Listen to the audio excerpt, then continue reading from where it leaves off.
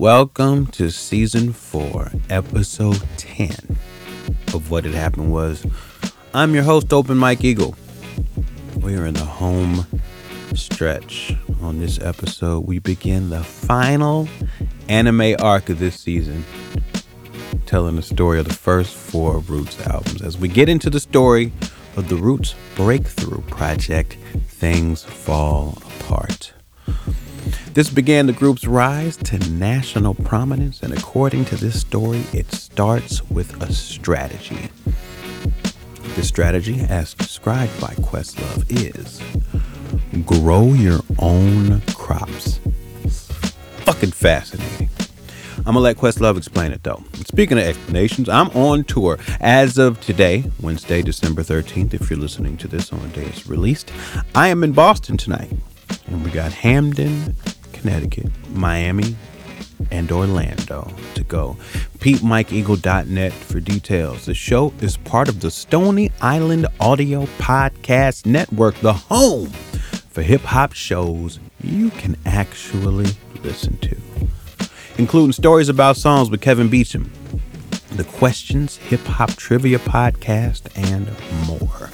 Support this podcast by using the codes in the ads or leaving us a 50,000 star rating on whatever podcast platform you listen to. And with that, we begin part 1 of Things Fall Apart. There will be 2 more parts. Y'all gonna get these cliffhangers.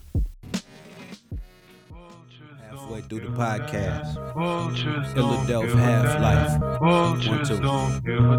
Pick up a flashlight, thick as a mag light on the last album, ripping the bagpipes. And this is the half-life, the grind like the lip of a half pipe, and sharp like the tip of stalactites. They wasn't clones though, they punching your nose bone. The roots roll tight like it's turbo in ozone. No social price like them all of the roads though. Blind the devil with the bold black and gold shine. Travel through the you and I verse with the calm sense. The bomb shit, give us 5 stars for the content. Push up the lighter to contend with the darkness. This is what it happened was. Open Mike Eagle and Questlove for the Philadelphia half stories. This is the plug. You have the roots, got it all out the mud. 1, 2. This is your host, Open Mike Eagle. Presenting Season 4, What Had Happened Was. This is Part 3, Philadelphia Half-Life. We keep changing the theme. It's like the anime. Something traumatic happens. We'll get back into it in 1 second, but I need to take a quick moment and shout out our sponsor, DistroKid. Man, so many of my homies use DistroKid. It's a music distribution service that makes distribution fun and easy with unlimited uploads and artists keeping 100% of their royalties and earnings. 1 million plus artists rely on DistroKid to put their music on Spotify, Apple Music, YouTube, TikTok, Tidal, Instagram, and all the major streaming services. 1 million plus artists, and I swear I know at least 100 of them. And now DistroKid has an app. You can use the app to upload new releases, see your DistroKid bank, and get notified when you've earned royalties. You can even check your streaming stats live.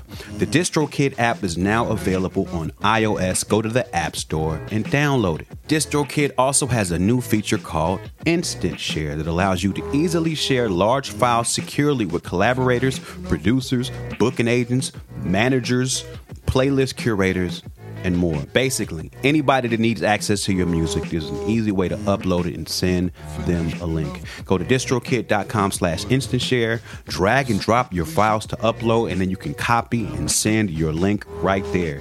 It's free to send 1 gigabyte of files. That's like 100 MP3s. Don't quote me on that.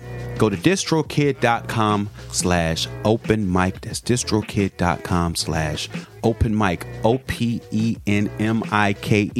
for 30% off your membership. All right. Well, another our good, loquacious nonsense. Another good creation. AGC. Yeah. Just want to say, for you being the busiest man in showbiz, that we appreciate the time you've taken to give us all of this wonderful rap music and black man history gold. Okay? I'm going to tell you why it's important, because right now I'm working on a whole bunch of projects. Oh, imagine that. You're working on a whole bunch of projects.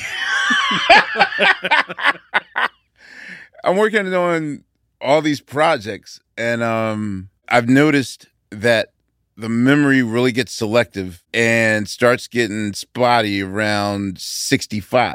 So, it's important.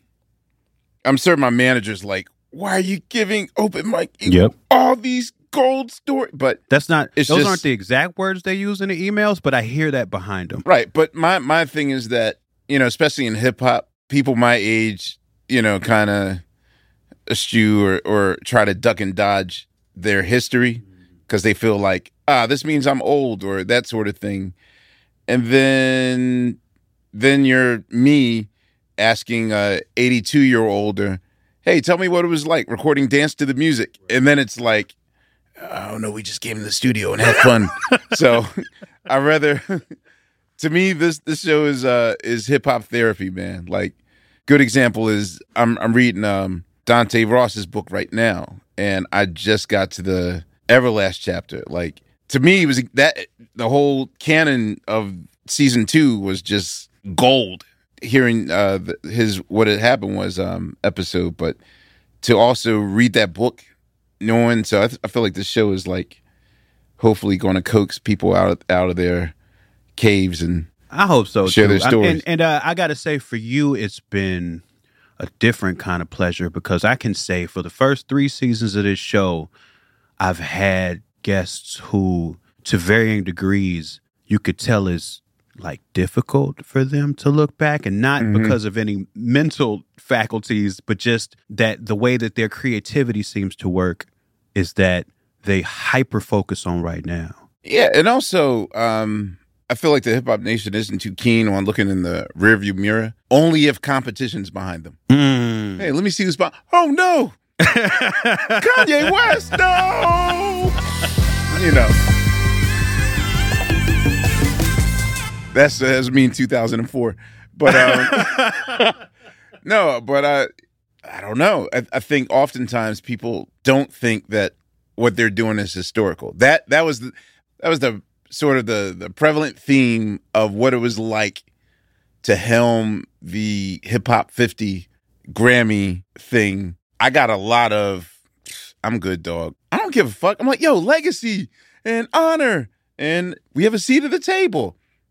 I'm cool, dog. Like, I got this college gig. Like, we're a bird in the hand beats 2 in the bush. We're hustling, we're scheming and surviving, and we're really not thinking about history and all those things. So hopefully, I feel like the paradigm shift is happening where we are less in fight or flight mode and trying to survive and that sort of thing, and really just take time out to breathe and look at the accomplishments we had. So Except the flowers. And I'm a person notoriously known for ducking flowers. Well, you sat in the face. This is confrontational for you. Then this is immersive. This is therapy for me, man. This helped me grow as a person. Flowers every episode. Flowers. Yes, exactly. Now, the flowers were given specifically in this episode is for the Roots' 4th canon album, The Breakthrough. Yeah, Things Fall Apart. Check it out. You're now attuned to the sounds of the R to the double O to the TS, and I stretch limits of this profession. My voice physically fit tracks, I'm bench pressing. The mic cord is an extension of my intestine. Delicate MC slacks to my delicatessen. My mind state is that of a SP. Connection pin, see a part of me. South Philly through my artery. Thought the dog one, fierce son, slump son. My vocal just enough. Released February 23rd, 99, in the wake of Illadelph Half-Life. And last we left off, that album was just released, and since it was such a departure from the sound that y'all had established with the album before, I'm very curious of what your memory was like of the reception at Illadelph Half-Life before we get into Things Fall Apart. There was hope. There was hope in the air. Like, is this the one? Is this our turn? I'm going to tell you, man. Every Roots album I've done, probably maybe up until Rising Down, I would write a mock record review of, and I didn't know about like manifesting and being a vision, all that stuff. But for me, it was just like when we do an album, I got to see it. And so I'll say that the beginning of every Roots album starts with the end of the last album. So there was hope in the air that what they do was really going to push us right over the top. And for the most part, it did. I'll say that, Things Fall Apart, the initial SoundScan numbers were low 300,000. Not exactly gold, but, it was like, it's a start. Right. We weren't Fat Beats Underground, only sold 20,000 this week. So there was hope in the air that this is going to be the one. Now, the thing is that the last single from Illadelph Half-Life, while kind of a breakthrough moment for us artistically and commercially in terms of like getting some radio play, video play that's not The Box or Yo MTV Raps, which by this point was off the air. But it's also kind of slightly marred with the fact that we left somewhat of a stain on our relationship with Biggie. Me not fully knowing that the video we just released is a direct reference to One More Chance, his One More Chance video. And when confronted by the Source magazine to give a statement, which I took 24 hours to do, Selwyn Hines asked me to craft something to write in the Source on March 8th. Oof. And I'm in Paris. Right. And the morning of March 9th in Paris, 11 in the morning, which should be, I guess, maybe 4 a.m. New York time, which means that it's 1 a.m. LA time. I'm just getting the news that Biggie died an hour ago. And that messed with me so hard. So it's almost like I immediately took what they do out of rotation. Like we didn't do it. You didn't play it live. Yeah, because even though I knew my intentions was never to bust shots at Biggie, the general world doesn't know that. You know what I mean? And so, plus they think that was our shot back at him because of his lisp in the Flavor in Your Ear remix.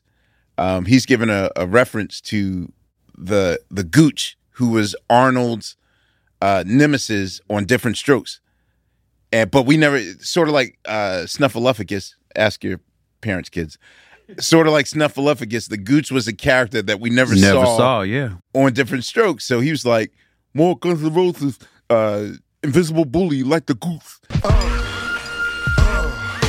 Niggas is mad, I get more butt than ashtrays. Fuck a fair one, I get mine the fast way. Ski mask way, nigga ransom notes. Far from handsome, but damn a nigga tote. More guns than roses, foes is shaking in their boots. A visible bully, like the Gooch, disappear, vamoose, you whack to me. Take them rhymes back to the factory. And then he goes off on this, like, your freestyle's whack to me. So people just started saying the Roots. And so, yeah, Tariq even called Bad Boy, like, hello?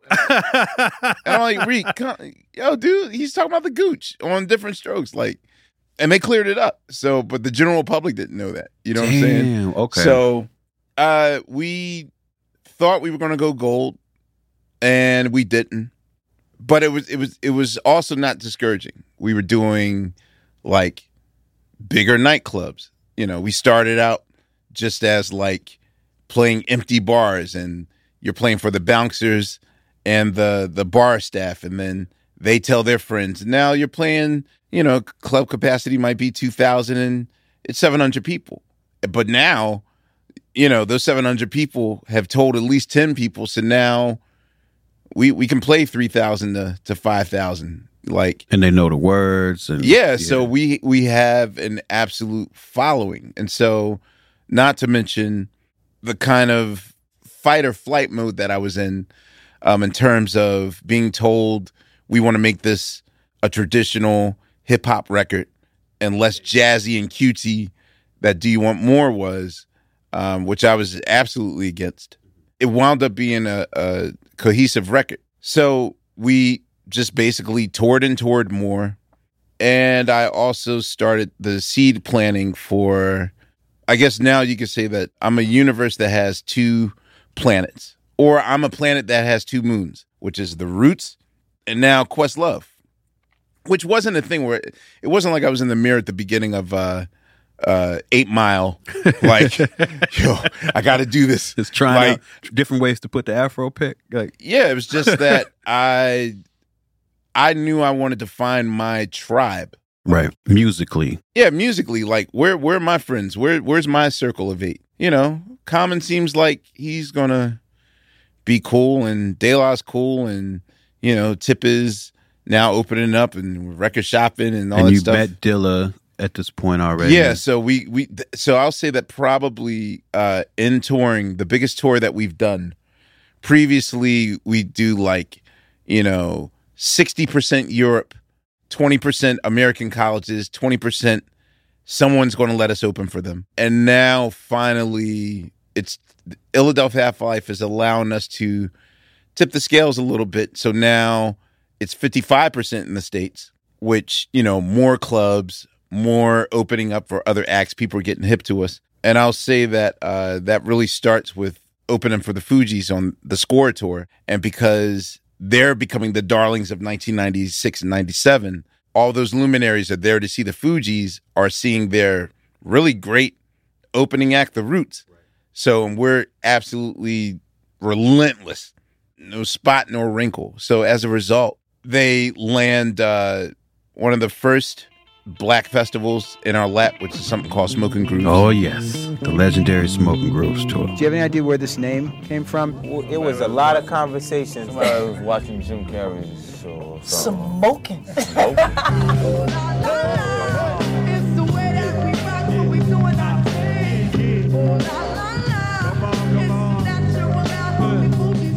I mean, great groove, you know? Yeah, really hip grooves. Tomorrow, people, where is your best? Tomorrow, people, how long will you last? Every time we do that, and every time we puff live. For me, it's like having tickets to see the Chicago Bulls every day. You know, I get to see all my favorite bands: Buster, Tribe, Fuji, Ziggy. Where all the hip hoppers at? Where all the hip hoppers at up in here? Yeah, so and it's a nice balance. It's kind of weird because on that bill, Foxy Brown, by the numbers, is the biggest selling artist, but like she's the opening act. She's brand new. She's doing like 15 minutes. You know what I mean?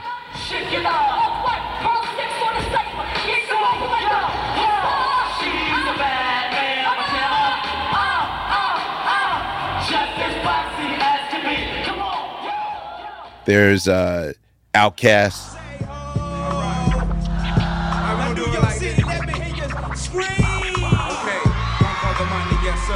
The show a couple of years ago on Headland and Delowe was the starter. Something good when me and my partner rode the water through the hood, just trying to find that hookup. There's Erykah Badu, a pregnant Erykah Badu.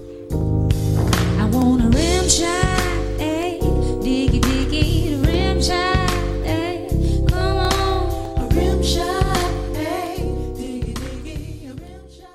There's Brand New Heavies.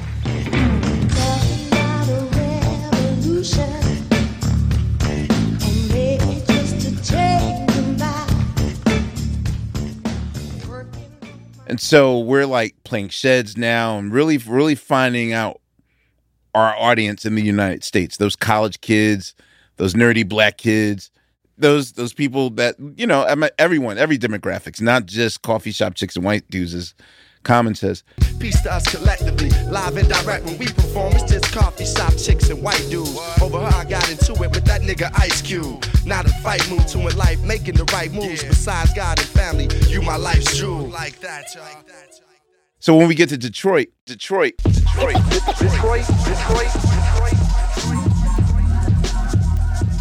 Finally, I've heard about the legend of Dilla since Skills put us on to him in the tour bus and that sort of thing. So I will say that the first thing that really sparks off the movement to not only Things Fall Apart, but also for the Soulquarian movement and basically the kind of sound that we will have pioneered I'll say that our zone is between 97 and really the end of that Soulquarian kind of sound. Even though it never died, I'll say like it ends with Common's Electric Circus, so I'll say like 2003. Yeah. Yeah. Nigga deep in the rhythm, experience speaks. I'm keeping the wisdom, the life hustler seek. I'm seeking it with 'em. I'm dope, the streets need me to hit 'em. So 97 to 2003. And even though we're not going to get the gold, my manager, Rich, finally knows what we have to do. That we didn't do it on Organics, that we didn't do on Do You Want More, No Liddell of Half-Life. And he's like, we got to grow our own crops. And I was like, well, what do you mean? And he's like, with the exception of the one-hit wonder, the Tiny Tims of the world, the dudes that sing Macarena, everyone is contextualized in a movement. And I was like, well, what do you mean? He's like, well, you think you like Stevie Wonder, but you're really buying into the myth of Motown. You can't have Stevie Wonder without the Jackson 5, Diana, Marvin, Smokey. And then he's like, look at you. You like Prince, but you know good and well that anything that Prince was 6 degree of, you got to buy The Family, Sheila E., Morris Day, all them guys, and then whoever they produced and whoever they produced and whoever they produced. And he went through the Blue Note jazz roster, same thing, like whoever they worked with. And he brought it to modern times, like TRL was on at the time. And he's like, look at TRL, like all them kids come from Orlando. So Backstreet, you think of Backstreet, Christina Aguilera and Britney, and they're all contextualized. And I thought about it. I was like, oh, you're right. He's like the Bad Boy sound. And so he's like, we're basically an oasis. We're a musical component without our own squad. There's no context to put y'all in. Right. Like who's our Dog Pound? Mm-hmm. Who's our Snoop? Who's our Dre? Who's our Tupac if we were Death Row or if Bad Boy or whatever. So he's like, we basically got to take everything that you've learned in the last 10 years since you and Tariq met in 1987. We got to revisit it and refine it. So all the things that were good in the last 10 years, let's make a list of it. So as a result, probably the most impactful tangent education that we had living in London when we exiled to London back in 93 to 96 or whatever, was the jam session. There was a club named Iceni, 3-level club in London every Saturday night. Signed a commercial R&B on the floor. Mid floor was like esoteric house and like old school breaks and rare grooves and stuff like that. And on the top floor, it was bands jamming. And so we were like, we got to do that. So when we started refocusing our contract, we told the label that we need a budget. They're like, well, who's Chef Terry, da-da-da-da-da. And Terry was this guy that worked at one of these, like, I think this is before the talk of like, James Beard award-winning chef and, Michelin star restaurant. We had a Michelin star restaurant called Le Bec Fin in Philadelphia. It was like a French bistro thing. I think he started out there and then he became head chef somewhere else. But, it was kind of a thing for like this black chef to be running a kitchen like that. So we told him like, yo, on Friday nights, can you come to Amir's house and cook food? Because food is the language that will draw every broke artist in the city. Oh my God. And so I was like, go ahead, Rich. He's like, yeah, we'll use Chef Terry to cook all this food. And then all the musicians of Philadelphia are going to come by your house expecting free food. And they will be like, gotcha. Here's some instruments. Let's have a jam session. Yeah. And this is kind of the seeds where the jam session that will eventually morph into what we call Black Lily. It was the Roots jam sessions while we were making things fall apart. Then it morphed into Black Lily because now we had to tour. We immediately went on tour as soon as Things Fall Apart came out. That night was really important. That night, I remember Slim Shady coming out the same day. Yeah, yes, that was the big thing on my campus. Slim Shady and TLC's Fan Mail album. Yeah. The one with No Scrubs on it. That came out. Same day. And that's also the night that Lauryn Hill won. The Day That Things Fall Apart came out. That's the night that she won those 8 Grammys. And the album of the year is The Miseducation of Lauryn Hill. Lauryn Hill. Give it up. Give it up. Give it up. Thank you, ladies. Give it up. Amen. Wow. And she was on the cover of Time magazine, and Christopher John Farley wrote this really like glowing, optimistic view of hip hop's future. Like Lauryn's leading the way, and there's other groups like Lauryn, like this group from Philly called The Roots. So we're getting that the associations happening. Yeah, that osmosis magic is instantly happening. So it was like Lauryn's success was our success, and Rich was like, we got to prepare for it. So let's start growing our own crops. So Sunday nights we would have jam sessions at Wetlands, the infamous spot where last episode where I had the Diddy run in. Yeah, the lyricist lounge the story. lyricist, yeah, the whole what they do thing. Then Friday nights, there's a jam session in my living room in South Philadelphia. I coincidentally lived on the same block that M. Night Shyamalan decided that he was going to shoot his debut film called The Sixth Sense. Weird enough, like we get home from tour, it's 6 a.m. There's a red eye. Woke up and the driver's like dropping me off in the back of my house instead of the front of my house. I'm like, why'd you do that? Anyway, so I go upstairs. This is the day that Clinton had to do his first deposition on his Monica impeachment Lewinsky, trial. yeah. So I like went straight to my room, got in bed, watched it for a little bit, fell asleep. I did not have sexual relations with that woman. 4 p.m. decided to run and get a cheesesteak real quick, ran outside, looked, white kid runs by and everything. Excuse me, is your name Bruce? Cut. It's like, what? And I realized that scene where Bruce Willis first sees Haley Joel like running down the block, like I just interrupted that thing. Wow. And I missed the memo of like, residents, please do not like leave the front. They've been fully operational for like 3 weeks. I'm just getting home, had no idea they're shooting a movie on my block, and I'm looking like, whoa, like that's crazy. All the dilapidated, abandoned houses are now fixed, and it's beautiful. And M. Night Shyamalan's like, Questlove, and that's how it starts. So that's the block I lived on. Friday nights, my manager's like, okay, jam session at the crib. So I was cool with it, but it's also like I have thin walls, and they were already like during the Philadelphia Half-Life period, like sort of like passive aggressively let me know like that it's too loud in there. Woo, yeah, y'all worked on music till always till 3 a.m. like that. I'm sorry. Okay, I promised to close the window, and that sort of thing. So, Rich promised me that we'll start at 5 and we'll end at 9. Right. Hell no. Come on. So I'll say the first 2 weeks it was cool.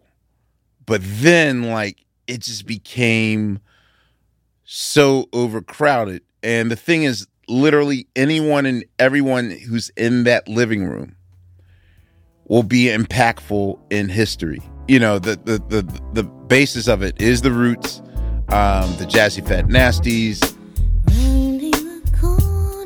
Chasing a dream, is it will or whim? Is she the fatal femme? 'Cause many a road that she's taken before left us got a Our tour manager, Nurjahan, had a group 3-7009. Fatine, who will later start Kindred, the Family Soul. So many times you could have walked away, but I didn't have to say a word to convince you to stay. He's there. He has no clue that his future wife, Asia, who was signed to Paul's label, Delicious Vinyl, it was like Brandy Monica fever. Like, let's find the new 16-year-old R&B sensation person, so she's there. And then sudden, just bit by bit, like our friends are like, well, my homegirl who works at blah blah blah on South Street, she sings and all that stuff, and oh yeah, let her come by. And that's Jill Scott.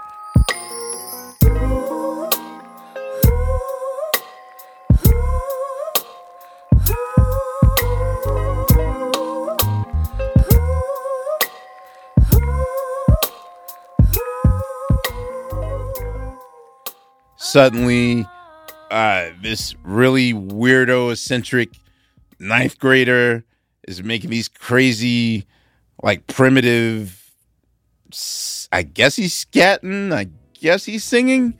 It looks like performance art. His name is Bilal.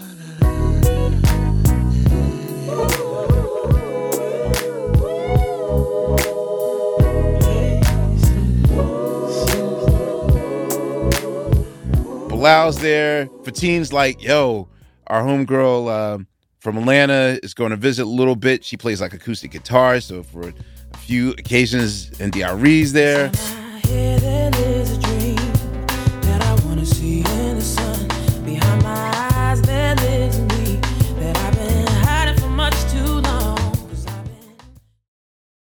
I hate revisiting these jam sessions because I know I always leave somebody out. Of course. But, and then the esoteric side is there, but now, like, the Malik element's there. I see. And we would call these gentlemen thugs. Trying to get the grip and still slips and lift me up. Ever since I was a pup, I was designed to erupt. You get to know me, you approach me slowly when caught buzzing. Some niggas thought they was, when of course they wasn't. Pumped them with the dozen, the pellets all in their skeleton. But, Malik is like bringing his South Philly squad there. And I meant to touch on this last time we talked too, because there is something about Malik that is like it invokes this long line of like Philly street rappers that are like absurdly technically gifted. You know what I'm saying? You got the Beanie Siegels.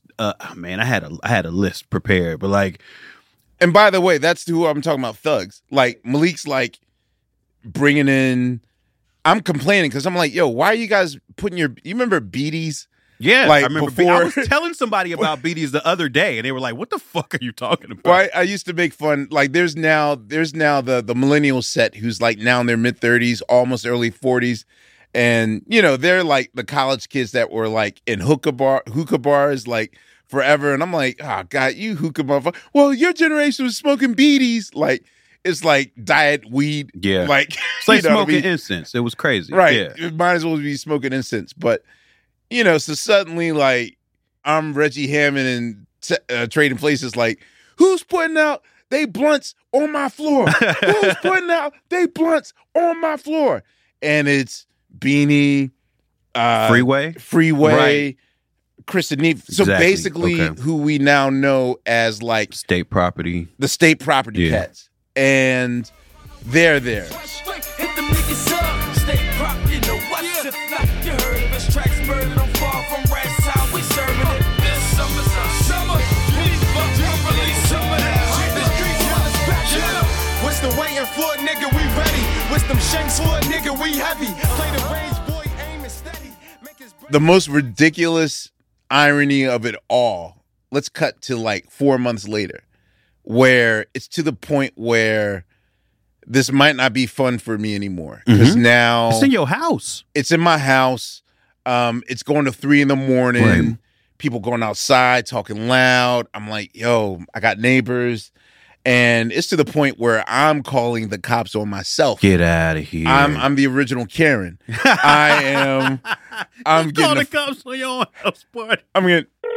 Yes, there's a disturbance at Turner St. Albans Place in South Philadelphia. And they're like, you're calling from the address that you're talking about. I'm like, across the street at da-da-da-da. Like, I'm not too bright on that thing. I'm like, forgetting that they have like tracers and whatnot. So I'm like calling the cops on myself, trying to get my house cleared out. Funny. Waking up the next day, like, it's like kegger after kegger after kegger. And I'm like, yo, man, y'all gotta get this.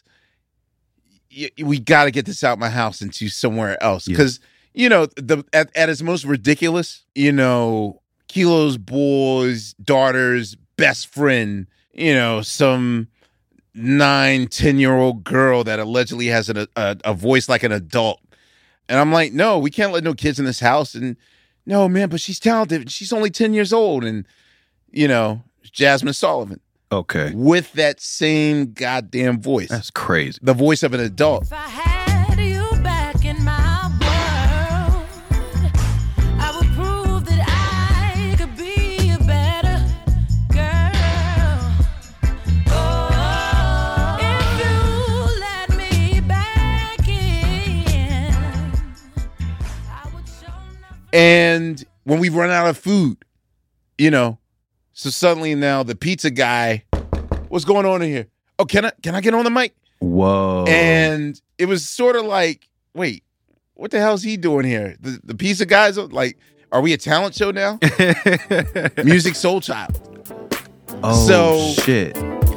Girl, I know this might seem strange, but let me know if I'm out of order for stepping to you this way. See, I've been... But to me, it's now out of hand. So I got two worlds I got to serve. I got this world, but then I also have Voodoo World. So my epicenter at Electric Lady Studios with D'Angelo is also drawing in like-minded artists and whatnot. So I'm like caught between two universes. And you recording Things Fall Apart and Voodoo at the same time?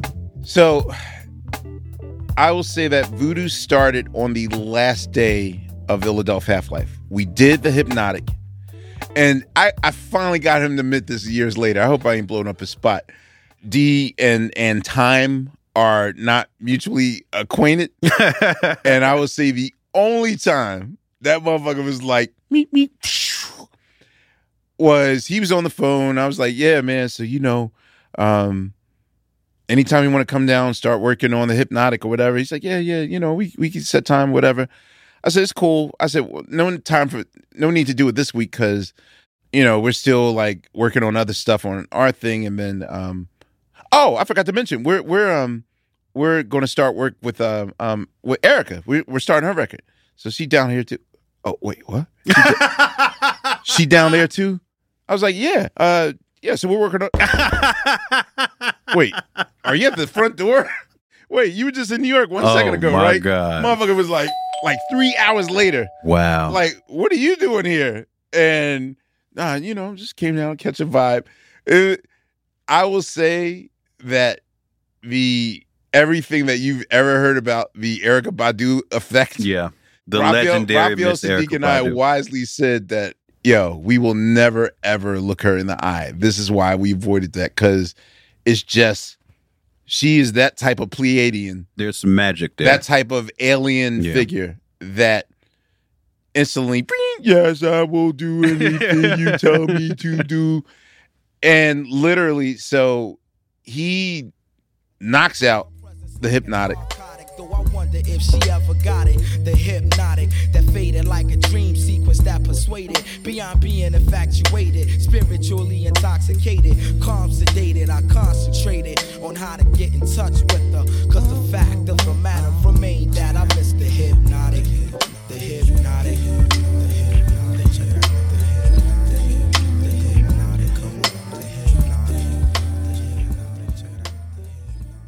And we got time on the clock left. And we have yet to, we know we're kind of birds of a feather. Like, he has his intentions too. Like, you're about to be my main collaborator. And my thing with him is like, I think musically, you're the type of musician that's sort of like the way that I'm thinking in my head, like based on your messed up drum program and all these new JD beats I'm hearing. I think that you're on that level too. So the engineer was like, he's like, say no more. So he set up a Rhodes, set up some drums, and for like 4 hours, like we just started testing each other on songs and doing Earth, Wind & Fire songs, doing Prince songs, doing Roy Ayers songs. And this is a moment. So that's kind of where it starts. And then he hits me up like, yo, man, like, I never thought I'd meet a musician that thinks like I do. So instantly we start work. So I believe in next week we start Voodoo at Battery Studios, and we start working on Send It On.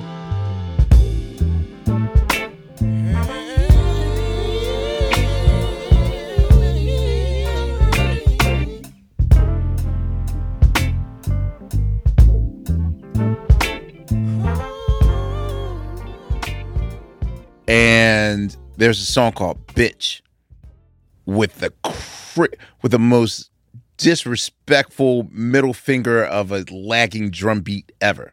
Enough to jar me. And I'm like, well, yeah, I've thought about like just messing with it a little bit, but you're like blatantly playing off beat. He's like, yeah, man, like that's the future, man. Like, he just wanted everything dirty. Like, let's get dirty, man. Like, yeah. And so what he essentially had to do was he had to groom me for like maybe 3 weeks. Not 3 weeks, like 3 weeks to a month to really, in all those work tapes, like we'll be jamming and then suddenly it's like, you know, we'll be jamming and then, you know, he'll be like, yo, like lay back more in the cut, like let it drag a little bit. And you know, in the beginning, I had a little resistance because I'm like, well, it's kind of breaking the law, right? Like, isn't this breaking the law? Like, he's like, nah, man, it's just, it's like, it's a feeling. It's a feeling. Of James Brown gonna come through the yeah, wall. well, that's the thing. Like, you gotta, in order to drum like I drum, you have to just drop your ego. Like, here's an example. So the process with Voodoo is we are basically like we'll go through someone's canon. So let's say now there's a day where we decided we're gonna do all DJ Premier stuff.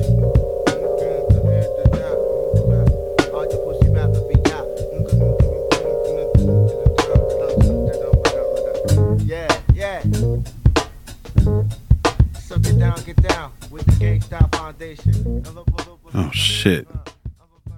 So we're just like, we're two hip hop heads that are not making hip hop, but we're essentially songwriting in the studio. You're supposed to do pre-production outside the studio, come to the studio with a final idea and record it. But no, we're going to use the studio as our work shed. And, you know, some days we'd have some, like literally, like if we had no ideas, then, all right, let's do Rick James today. And we'll just start. And then there'll always be a moment where it's like, yo, keep on drumming. And then you'll hear him and he'll start playing something. So like songs like Player,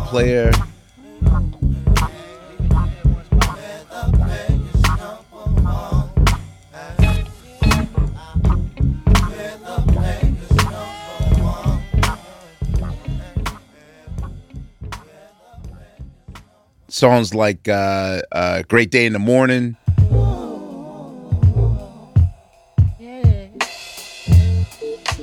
They I play it safe, cause are in my favor. Yeah. You leave too much to change. Woke up time way yesterday. Those were whole other songs that, and Prince used to do the same thing. Like him and Morris would jam to something, and once Morris's drums are the foundation, then Prince goes back to those bare drums, erases everything except for the drums, and then creates a whole new song around what Morris just played. So that's kind of the process that we're doing for Voodoo. So I will say that in 97, early 98, I was like 65% Voodoo, 35% Things Fall Apart. So this is also the point where we're starting to record sound checks. You know, have a cassette running, and we'll do sound checks for 2 hours when we're on tour in Europe or whatever. So we already had like Rozell's default sound check to test the system, because we are officially the loudest band in music.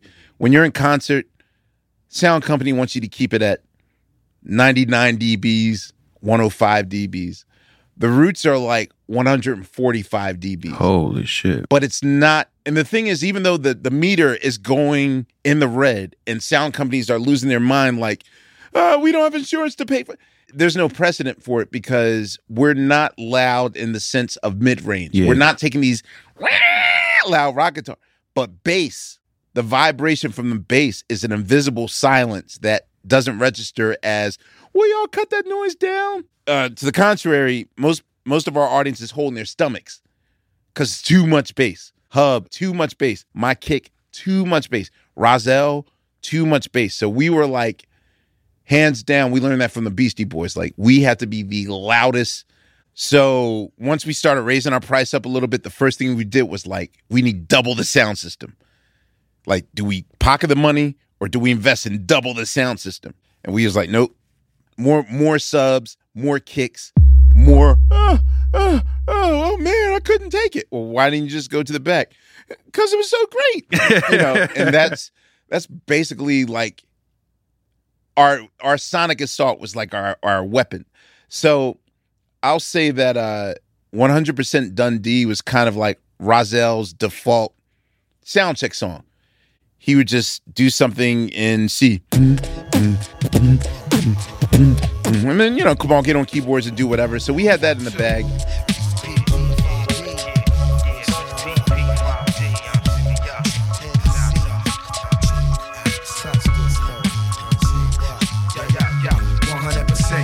On these 73 keys of ivory and ebony, I swear solemnly that I forever rock steadily. People want to know what Malik.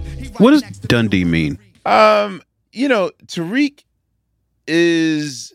There was one point where I was leading the race in Fashionista, in being the Fashionista of the Roots, where my dad and mom were really, really hip. Like, they was rocking jabots like back in the early 80s before the 90s comeback and all that stuff. So I would always rock my dad's hip clothes to school, and the kids were impressed. Like, and that's where you say like, oh, these are jeans from France, and I'm hipper than you are. So, like, they just never seen a black kid dress alt before. Like, wait, your mom let you put holes in your jeans before? You're allowed to have acrylic paint on your thing? And so I will say that Tariq at one point was like really, really impressed with like, yo, you're wearing a do-rag like Aunt Jemima? Like, it was just like, I was the leader. Then suddenly, I think that emboldened him and made him more bold to like, not dress for around the way, but like, so Tariq's spot was always Banana Republic. And the early Banana Republic thing was just straight up khaki stuff. So we were Jungle Brothers heads. So I don't know, for him, it's just like Dundee was just like, a fresh brother that sort of is somewhere in between, not Brooklyn fatigues. Yo, what's up, son? You ready to smoke this blunt, man? Not like that, but like, just like a certain hipness. I know what you mean. I know the style that it's invoking now. I think I understand. Yeah, so, just 100% Dundee, so. Black Door, I represent the Fifth Dynasty. Lyrical Click, 100% Dundee. Malik B, I represent the B5D. Gorilla Click, 100% Dundee. Black Door, I represent the Fifth Dynasty. Lyrical Click, 100% Dundee. Malik B, I represent the B5D. Gorilla Click. That was in the bag, and I think maybe by the last 2 months, this is the first time we traveled in a circle. Start off in the West, start in the United States, make our way through Europe, then go to Japan, where another thing is that before YouTube, I was YouTube. I go to Japan, and our translator's like, you remind me of Don Cornelius. And I was like, what you know about Don Cornelius? He's Soul Train. We love Soul Train. I was like, you know what Soul Train is? He's like, yeah, it comes on all the time. I'm like, wait, you know where to find Soul? Like, there was no archival thing unless you were a documentarian or had a relationship with Don Cornelius. And I didn't grow up with the VCR until 84. So, 70 sold, you know where to find like vintage 70s things. And my translator on days off would take me to like video villages. And suddenly like whoa, the Commodore's live in 75 and da-da-da-da. And I'm telling my friends, like, guys, you will never guess. So at one point, James Brown is calling Prince and Michael Jackson on stage. The greatest piece of video ever. Dude, nobody, when I tell you that was Amir's Little Boy That Cried Wolf story. Right. I'm like, guys, for real, please believe me. Please believe me. Believe me. I'm like, for real, Prince, Michael Jackson, and James Brown on stage. And I'm like recalling the whole thing. And they just like, I'm hearing his tall tales. And then I bring the tape and they're like, oh my God, that really did happen. So let's give another standing ovation for a young man sitting behind you that you have no idea who's in the audience. Michael Jackson, Michael Jackson, Michael Jackson, Michael Jackson, Michael Jackson, Michael Jackson. You gotta come up and say something. Once I came to Japan, then I had to travel with 4 giant Kipling bags, 2 for my clothes and 2 for just videotapes. And the way that you have a backpack, I would just walk down the street with these videotapes. And for the most part, those videotapes stayed at Electric Lady. So we would just sit. You and D'Angelo would sit and watch. Sit and watch concert after concert after concert and think of like, oh, we could steal that from Earth, Wind and Fire. We could steal that from Al Green. We could, So that's what's happening. So the next movement, by the time we got to Japan and Australia, the last stop on the tour was Hawaii. And then next thing you know, 2 years has gone by and we've officially serviced Illadelph Half-Life to the world. So we had the next movement and 100% Dundee in the bag. Y'all had been performing those or just y'all had recorded them? By the time we got to Hawaii, because it's in C minor, which is also the same key as like Proceed, then it's like, all right, well, let's throw it in there. Let's start the show with that freestyling thing or whatever. And so proceed, people, and continue to rock the mic. I shall proceed, check it out, and continue to rock the mic. I shall proceed. Yeah, I'll say like by the time we got to Australia, we started throwing in like the next movement. Sounds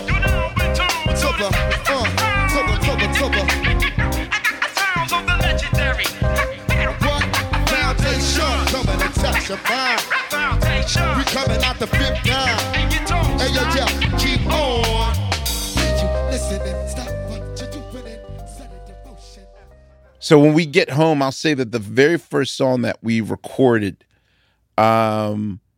was I think I did Table of Contents just to feel my way around the studio. Like, it's been a minute since the days of Illadelph Half-Life, and I didn't know what direction. Like, by that point, I was aware that, like, okay, when we do a record, then we clear the table, and then there's something else, and then we clear that table, and now Illadelph Half-Life's this thing.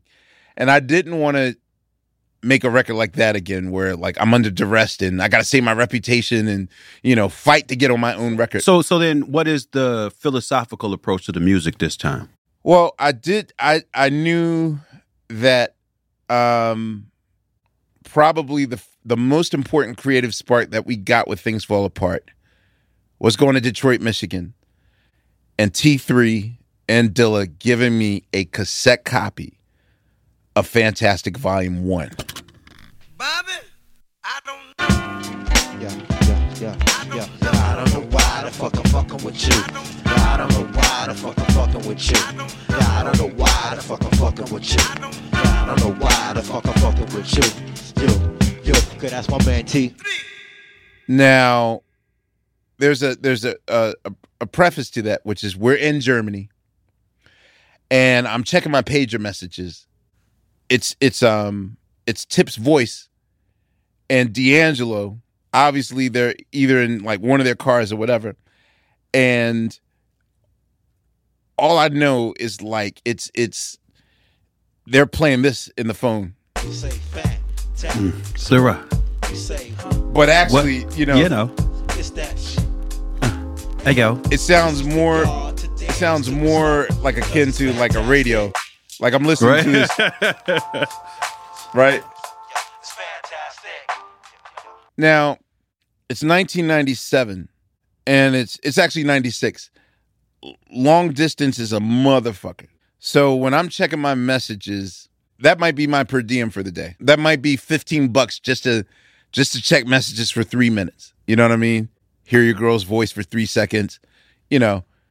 But when they're playing this in the background, I was like, yo, I could either get some food or I could run to the 7-Eleven 3 blocks from here and get 3 phone cards. Get a phone card, yeah. And I got the phone card. And I was like, yo, play me that shit again. You know what's funny? That sound like you playing. Well, it was my calling. It was coming. It was Moses coming to the mountain. It was my come to Jesus moment. And then suddenly, like, I guess they played me the entire Fantastic Volume 1 on the phone. The phone bill, I of course ran out the phone cards, $60 worth right there. So you're talking about like a week's per diem. Jesus. That's for me to get some French fries and like to not starve in Europe. And I didn't care, man. I was like, yo, okay, we got backstage snacks. We got turkey meat, some cheese, yogurt. I could survive off bread, mayonnaise, turkey, cheese, and yogurt and spring water for a week. And one second I got to Detroit, man, and sat in the Dillard. You know, he'd name his cars after him and Frank came and picked me up and took me to the crib, took me to East Detroit. And what year is this? This is Smoking Grooves 97. Okay. So he puts the Fantastic cassette in my hands, and when I brought that on the tour bus, man, Jesus Christ, man, it was like spraying Glade in a stank bathroom. Like it was just like I'm clearing the air. And here's the thing, though. Tariq stole that cassette. I was mad as shit, but I was also happy as shit. Because, like, all right, this is my side of the fence of music. So I know I ain't got to worry about, you know, last album's, hijinks with trying to keep up with y'all side of the fence. Now the pendulum. That reminds me of a quick personal story I'm going to drop on you real fast. The summer that album came out, Fantastic Volume 2, I think is what ended up coming out, right? Mm-hmm.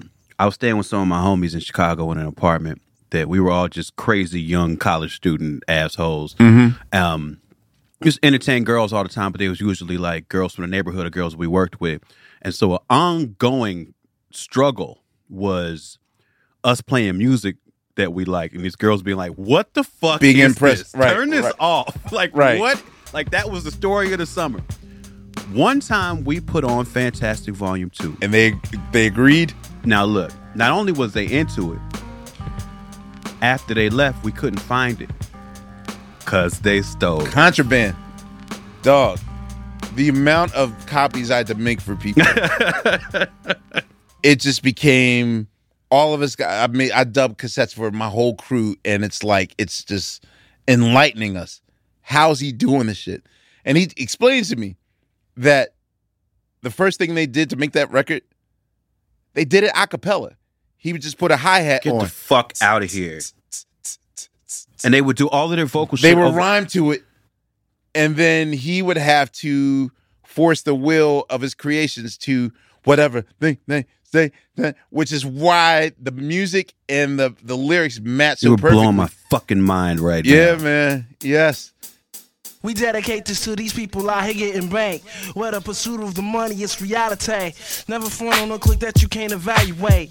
See, I got things out here I need to situate. I got a fresh ass car with some gloss paint.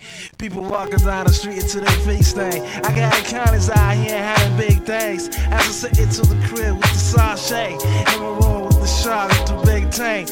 Don't get mad cause I'm doing things you just can't. Hey, hey, hey, hey, hey, what you say? Get this money. If they say, what you gonna do today? Just say. And he's telling me all the stories, like how he's getting the bass tones. He's like, oh, easy. And he puts a record on the turntable, and he says the needle on the turntable, and the turntable's not running. And he puts the volume all the way to the top, and he's turning the highs down from the mixer, and it's making a feedback noise. And he gets the MPC, the SP1200, records that. And then suddenly he puts it on all the keys, and now now I'm like, this is how you get your bass tones?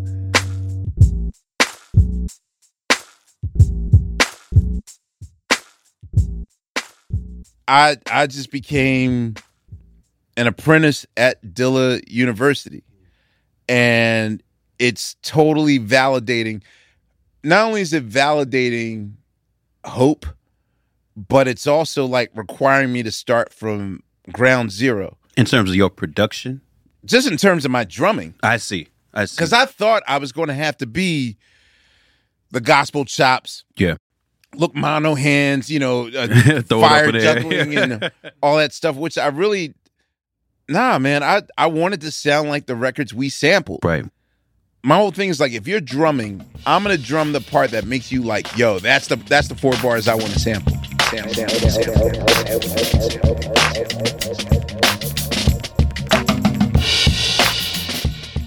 And yep, folks, we're ending it right there, right when he starts talking about how Dilla changed everything. He gets into a lot more detail about that in our next conversation, so you won't have to wait long to hear more. Next week, season 4, episode 11 of What Had Happened Was Things Fall Apart, part 2.